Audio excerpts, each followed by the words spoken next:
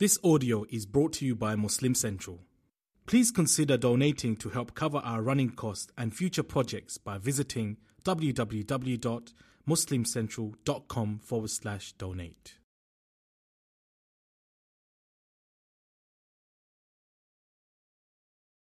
I mentioned there are three qualities, three states of the Quran that Allah describes, three living qualities of the Quran that Allah describes. The first of them was its guidance for humanity. We talked about that 2 days ago. We talked about bayyinatin min al-huda, clear proofs from within that guidance. That was yesterday.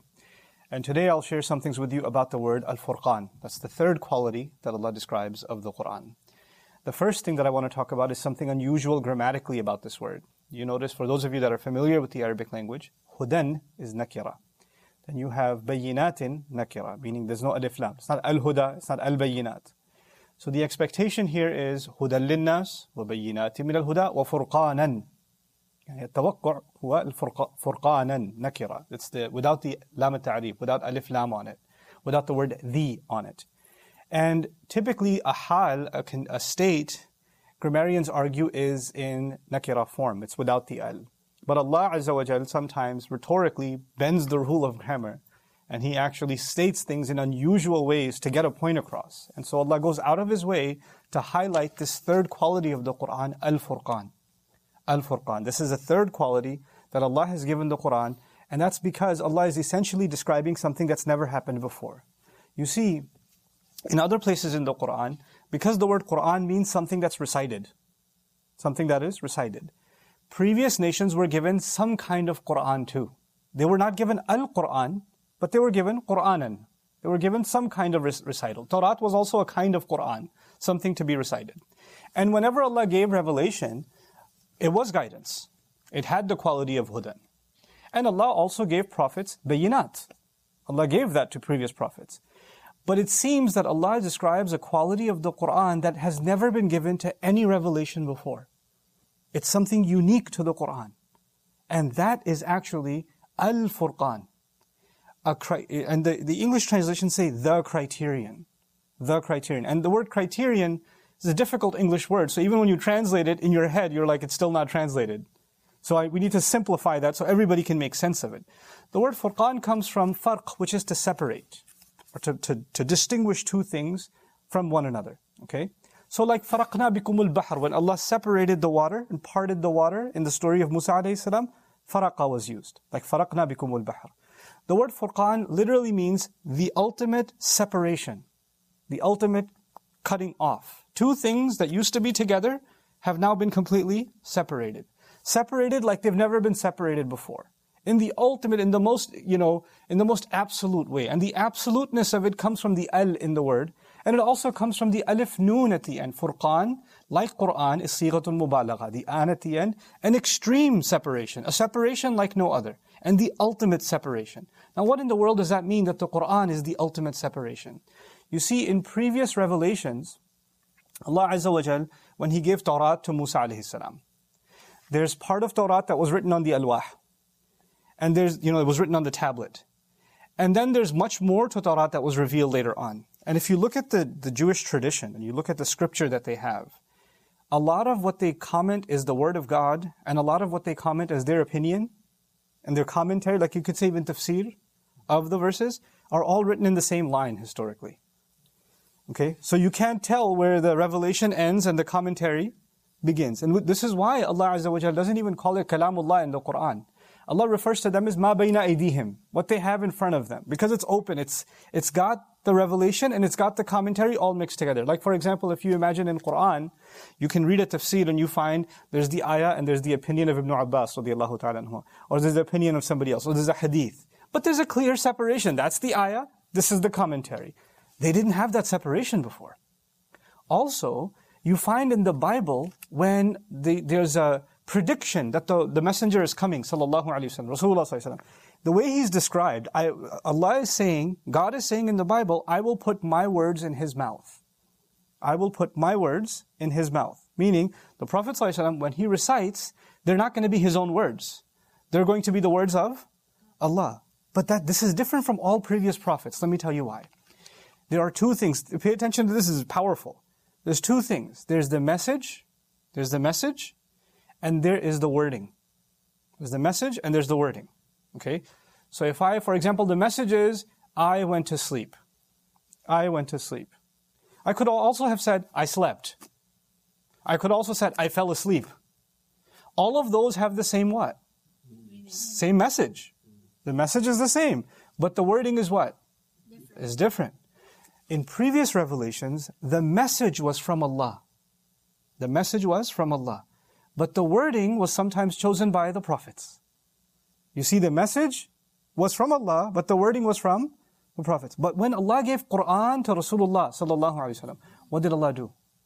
Allah Azza wa Jal gave him the message, but He also gave him the wording.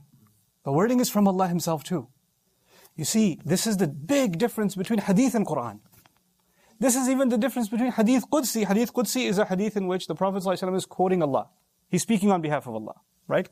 Like قَسَمْتُ الصَّلَاةَ بَيْنِي وَبَيْنَ عَبْدِي نِصْفَيْنِ. Or إِنِّي حَرَّمْتُ الظُّلْمَ عَلَى نَفْسِي. I divided the prayer between me and my slave into two halves. The Prophet told us, Allah says that. Allah says that. The question is, well, Allah says that, why isn't that in the Quran? Or He says, Allah says, I made injustice prohibited on myself. I made injustice haram on myself. The Prophet told us, Allah says that. The message of that hadith is from Allah. But the wording is chosen by Rasulullah ﷺ. But the Quran separated between the wording of the Prophet and the wording of Allah forever.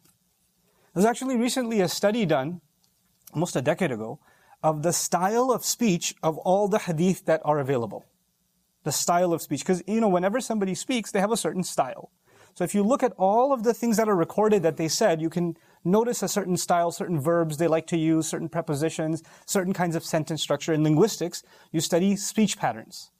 And this is like an academic Western study of how the speech pattern in the Quran is completely different from the speech pattern of hadith of Rasulullah ﷺ. Completely two different things. Its hadith is also beautiful, but there's no comparison. It's like two different speakers. This is what Allah did. Now, let me give you another simple example to understand this. Some of you're listening to me right now, but if I opened up a copy of the United States Constitution and I memorized a few lines from it, right? And it was written in the 1700s, right? So I memorized a few lines from it. And then I started saying those lines to you. Okay, line by line, exactly as I memorized it. Would you be able to tell that it's something I didn't come up with it, I actually got it from somewhere else? Yeah, because when I normally speak, that's not how I talk. Even though the words are coming out of my mouth, it's my voice, I don't have a paper in front of me, but you're going to say, where'd you get that?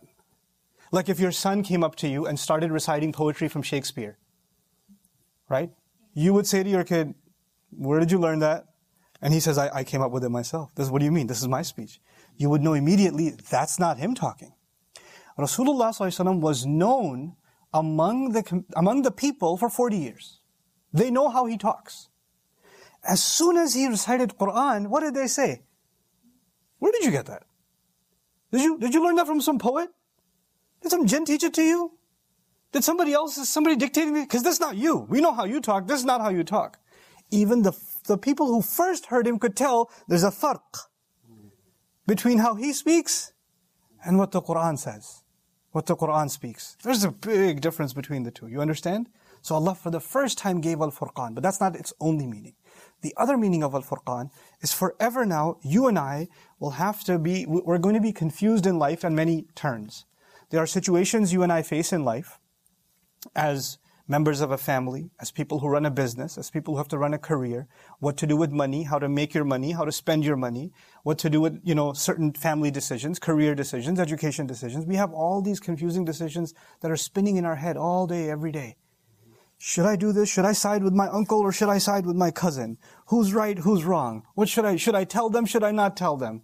Should I open my mouth? Should I stay quiet? There's all these choices all the time. And you're weighing. And Allah gave these words. So when you come to these words, forever there's going to be a separation between what you should do and what you shouldn't do. There's going to be a clear separation. There's no confusion left. You will come to this book, and after this book, there's no gray area now. Now it's clear what you must do. If you accept this book as Al-Furqan, not only did it separate the words of human beings, even Rasulullah ﷺ, the word of a human being, from the word of Allah. What is the benefit of that separation?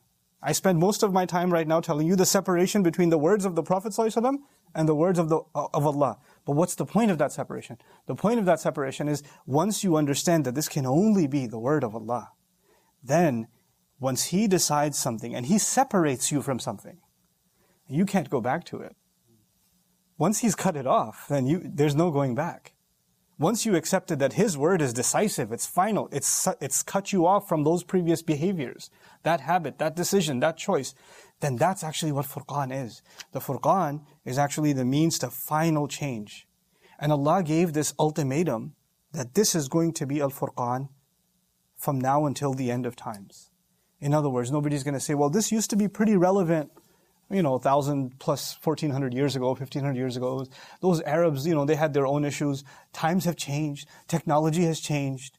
The world has changed. They didn't go through what we're going through. So if people even have said to me in some gatherings, if Allah gave the Quran today, it probably would have given us, different, more relevant instructions for our time. Right? When Allah called this Al-Furqan, then Allah is saying, from now until Judgment Day, whatever changes human beings go through, technology can change, the clothes we wear can change, the way we travel can change, the design of our homes can change, our language can change, all of those things can change. One thing that never changes? Human nature. Greed is always greed. Temptation is always temptation. Anger is always anger. Jealousy is always jealousy. It was jealousy 5,000 years ago. It was jealousy 10,000 years ago. It's jealousy today. Anger is still anger. Arrogance is still arrogance. Well, somebody used to be arrogant because they have a brand new donkey. And now they're arrogant because they have a brand new Ferrari. But it's still arrogance. Yeah. It's the same thing.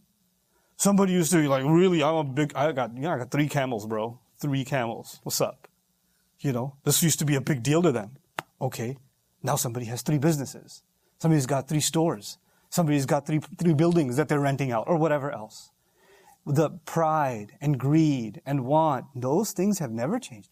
Quran, you can change technology, you can change circumstances, but the things that people are drawn towards, the things that make human beings fail, have always been the same. And Allah is always separating you and me from what will cause us failure, from what will lead us to success. This is Al-Furqan. So don't tell yourself, don't let shaitan tell you, or yourself, your own confusion tell you, well, times have changed, therefore Quran is no longer relevant. Quran came to address human nature. Human nature, not human technology, not human architecture, not human, societal administrative changes. The Quran came to address what we all human beings have always suffered from and will always suffer from, and that's captured inside the word Al-Furqan. It's very, very powerful. With that mindset, when somebody comes to the Quran, I guarantee you, Allah's own guarantee, فِيهِ ذِكْرُكُمْ, you will get in it what is talking about you. You will no longer see it's talking about Ibrahim alayhi salam, how many thousands of years ago, or it's talking about these people from this battle or that battle. What does Badr have to do with me? What does Uhud have to do with me? What do the Israelites have to do with me? I'm not at a desert, there's no water parting in front of me. That mindset will disappear because you will read this book as something that's separating you from the bad choices you're about to make. That's what it's separating you from. And that's the power of the word Al-Furqan. This separates the Quran from all previous revelations. You know that? From all previous revelations. This is why Allah said in Ali Imran, I'll end with this. He says, نَزَّلَ عَلَيْكَ الْكِتَابَ بِالْحَقِّ. He gave you the book. Quran. He gave you the book. مُصَدِّقًا لِمَا بَيْنَ يَدَيْهِ وَأَنزَلَ التَّوْرَاتِ وَالْإِنْجِيلِ. Before he gave what? Tawrat and Injil. Okay. مِنْ قَبْلُ هُدًى لِلنَّاسِ وَأَنزَلَ الْفُرْقَانِ. He gave you the book. And by the way, this that He's given you Al-Furqan. Meaning not only is it the book, it's also Furqan. So He started with, it's a book like previous books. But this book is different too, because this time it's Al-Furqan. And that's one of the most unique, powerful qualities. Yes, before there used to be Furqanan, the nakira form. But Al-Furqan, this is the one that Allah Azza wa Jal has given us. May Allah Azza wa Jal allow us to benefit from the Quran being a Furqan in our lives. Barakallahu li wa lakum fil Quran al-Hakim. ونفعني وإياكم بالآيات والذكر الحكيم. والسلام عليكم ورحمة الله تعالى وبركاته.